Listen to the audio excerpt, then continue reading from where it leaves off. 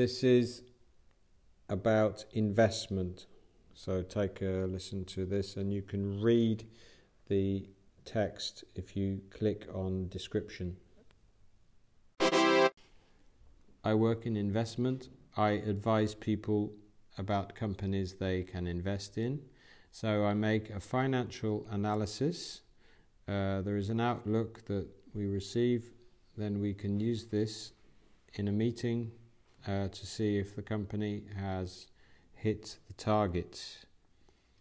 There are often several situations where companies don't manage to do this.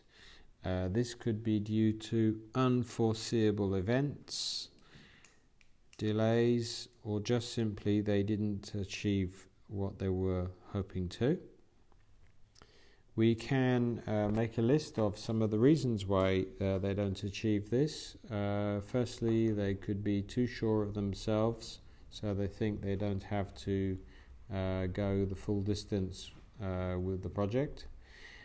They could be maybe arrogant. They may be overestimating the price or underestimating the time that it takes.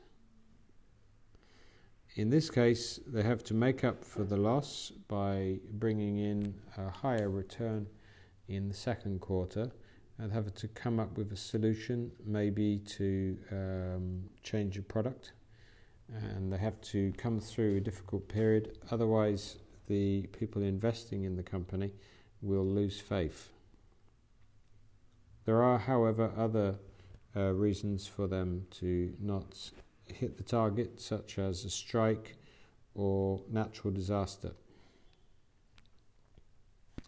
My role in the company is to follow a company closely and occasionally even visit the company's R&D center to see what they're working on and to get a feel for the likelihood of this project bringing in a yield on an investment. And then I keep track of the progress, and obviously if there's a high risk investment, there's a high yield return.